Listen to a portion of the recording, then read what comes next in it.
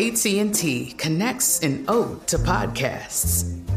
Connect the alarm. Change the podcast you stream. Connect the snooze. 10 more minutes to dream. Connect the shower. Lather up with the news. Sports talk, comedians, or movie reviews. Connect with that 3-hour philosophy show. Change the drive into work in traffic so slow. Connect the dishes to voices that glow. Thank you to the geniuses of spoken audio. Connect the stories. Change your perspective. Connecting changes everything. AT&T.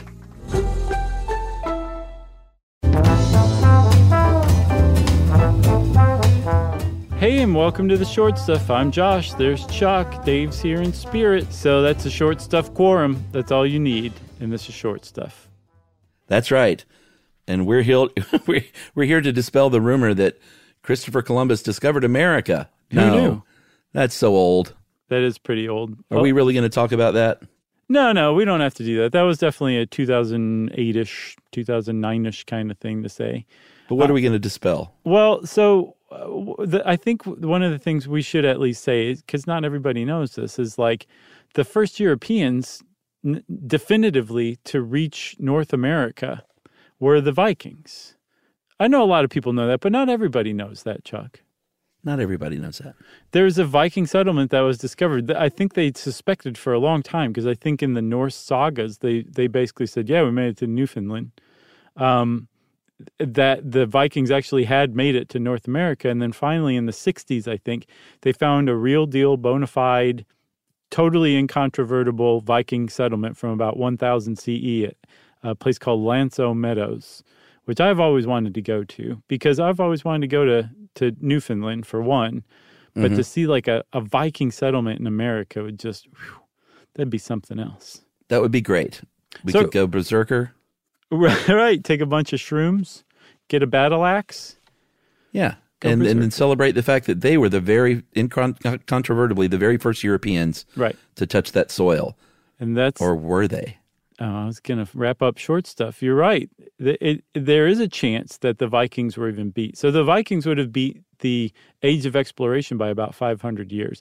There's a theory, and it's got some legs conceivably, that somebody else beat the Vikings by 500 years themselves, and that sometime in about the 6th century showed up somewhere in North America. And who was that, Chuck?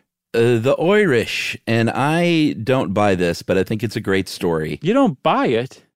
No, I think it is folklore. Okay. But we'll talk about it anyway, because it is a fun story. But in the 6th century, as the story legend tale goes, St. Brendan was an Irish monk, very good sailor and seafarer. Very saintly. Very what? Saintly? Saintly. Oh, saintly and saintly. Yeah.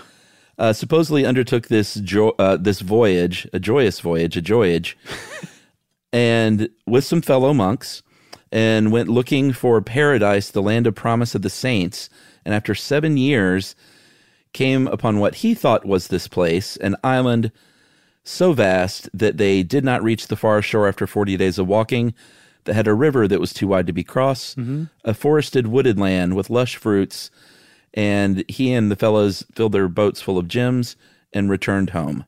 So the Irish found it first. Yeah, and I mean, like, if you, like, he ain't talking about the Azores. You can definitely walk across them in 40 days. There's not a lot of islands in between Ireland and North America. So it's really not clear, what St. Brendan was talking about, where he went. And he wasn't like a dummy. He didn't accidentally stumble onto Europe. Like, he'd sailed to Europe before. He was like a skilled navigator. So he is presumed to have known enough that he knew what direction he was traveling in, and that this really was like an all new place that his kind had never set foot in before. That's right. And in the 9th century, so several hundred years later, there was an account of this surfaced called Travels of St. Brendan, Navigatio Sancti Brendani. Magna Carta, Master Charger. You take the bus, we all take the bus. It was a big hit. It was translated into a bunch of languages. And, it was the account of the journey. There are all sorts of crazy things in here. Oh, yeah. Which maybe we should save that for the second half. Okay. Because that's where it falls apart a bit with me. Okay. But should we talk a little bit about the Vikings maybe lending some support to this idea? Sure. Yeah. So the Norths have those sagas that I was talking about, right? Where it's basically like, we did this. This is neat. This is cool. Here's something else we did. And there's like a lot of like credulity to it. Like it's not just like Norse mythology. That's almost like a separate thing, although it's definitely intertwined. Like they think that these are actual like historical documents in a lot of cases, or at least have a large kernel of historicity in them. And so in those sagas, they talk about arriving in Greenland around 1000 CE, around the same time they would have set up the place in Newfoundland, and finding Irish missions that were already there. Well, that's a little odd. And also we should say the Norse were familiar with the Irish already, so they would have known an Irish mission if they came upon an Irish mission. Yeah, sure. So that would suggest that the Irish beat them to Greenland, at least, which is pretty significant. Yeah, there was another saga where they talked about meeting some of the Native Americans who already had seen white men. They were like, we know guys like you, and we've encountered guys sort of like you. They were dressed in white, and they came from a land across from their own, or our own, I guess if I'm in character. And then there was a third saga that talks about the Norse encountering a tribe of Native Americans who spoke a language that even sounded like Irish. Right. So a lot of little clues here. Yeah, these are recorded by the Norse, and they definitely do suggest that there was possibly some Irish who made their way over to the New World before the Vikings even did. But like you said, there is a lot of, there's a heaping helping of folklore along with all of this. And for people like you, Chuck, it breaks down everything. I like to hold out hope that this is possible and true. And let's talk about it a little more after these commercial breaks.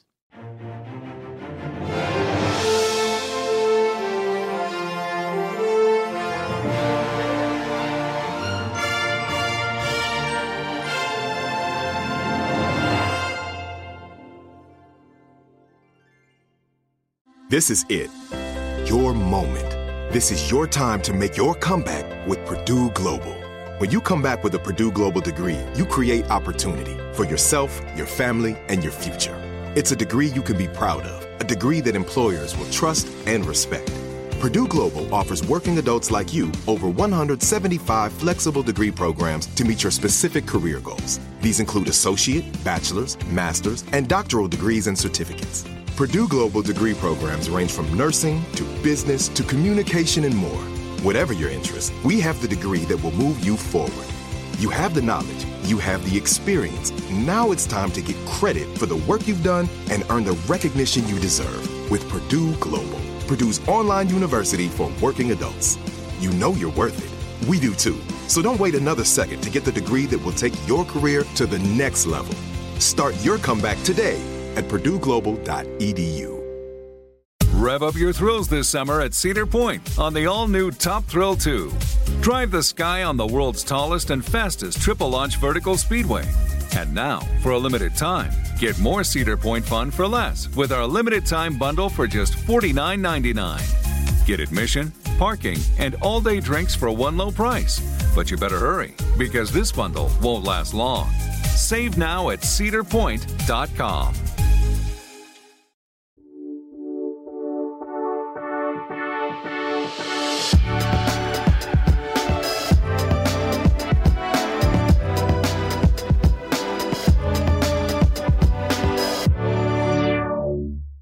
All right. We're in a divided camp. House Sort of. divided. This is when the petroglyph comes in. Barry Feld, who is a marine biologist at Harvard University, found some petroglyphs, which are rock-carved writings, in West Virginia in 1983. And he said, you know what these are? This is Ogham script. This is the Irish alphabet. and it was used from the 6th to the 8th century. And I even think I know what it's saying. They're talking about the Christian nativity. Sure. What else are you going to write on a rock? Sure. And that's Irish. Clearly, it's not, from Native Americans. And Fell said, here, everyone, take a look at this stuff. And the academic world said, I don't know about that. I don't even know I don't know about your methods. This is definitely not a fact. They said, aren't you a marine biologist? Yeah, exactly. And this could be Ogham script, but it's really not proving anything. No. So it's still not definitively been shown who wrote that. It's called the Horse Creek Petroglyphs near Clear Fork, West Virginia. And they don't know who wrote it, but I think the local archaeological society came out and said it's pretty racist to assume that rather than the local indigenous people leaving these petroglyphs, that it was some mythical Irish monk who made his way over here allegedly, rather than the people we know were here in this area at that time. Yeah. But regardless of whether that's the case or not, like no one has said, oh, well, it was these people and this is what it says. So there's still definitely room for speculation. But from what I understand, there's virtually no academic who believes that this is, in fact, Ogham script.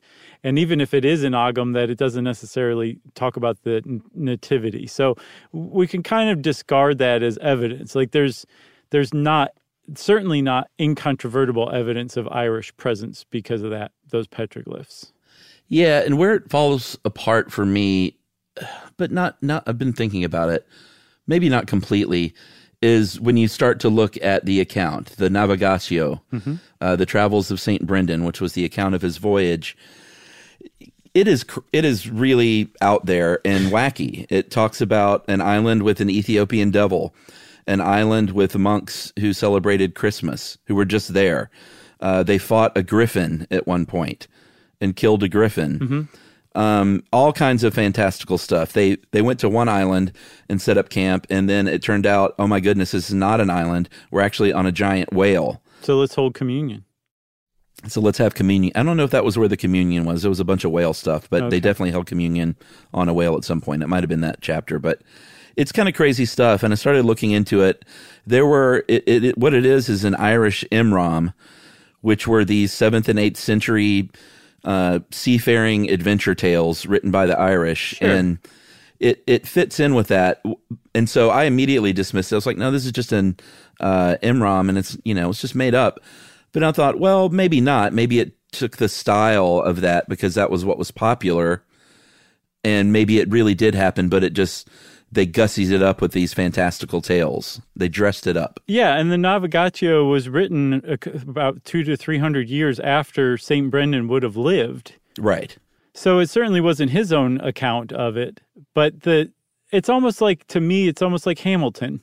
Like if you came along and saw Hamilton, the musical, you're like, this is ridiculous. They didn't rap. Hamilton wasn't a rapper? Right. You're like, there's a larger point to it in that there was a person named Alexander Hamilton. He did do these things, but it was dressed up to make it palatable or understandable to people at the time, and then embellished, I'm sure, although I don't think Alexander Hamilton would have given communion on the back of a whale. But it's still in the same ballpark. And to me, just because somebody came along and dressed it up with folklore, clearly folklore, doesn't mean that it doesn't remove the possibility that there is a lot of kernels of truth still in there somewhere. Yeah, I kind of got there during the last 8 minutes. I'm glad about that.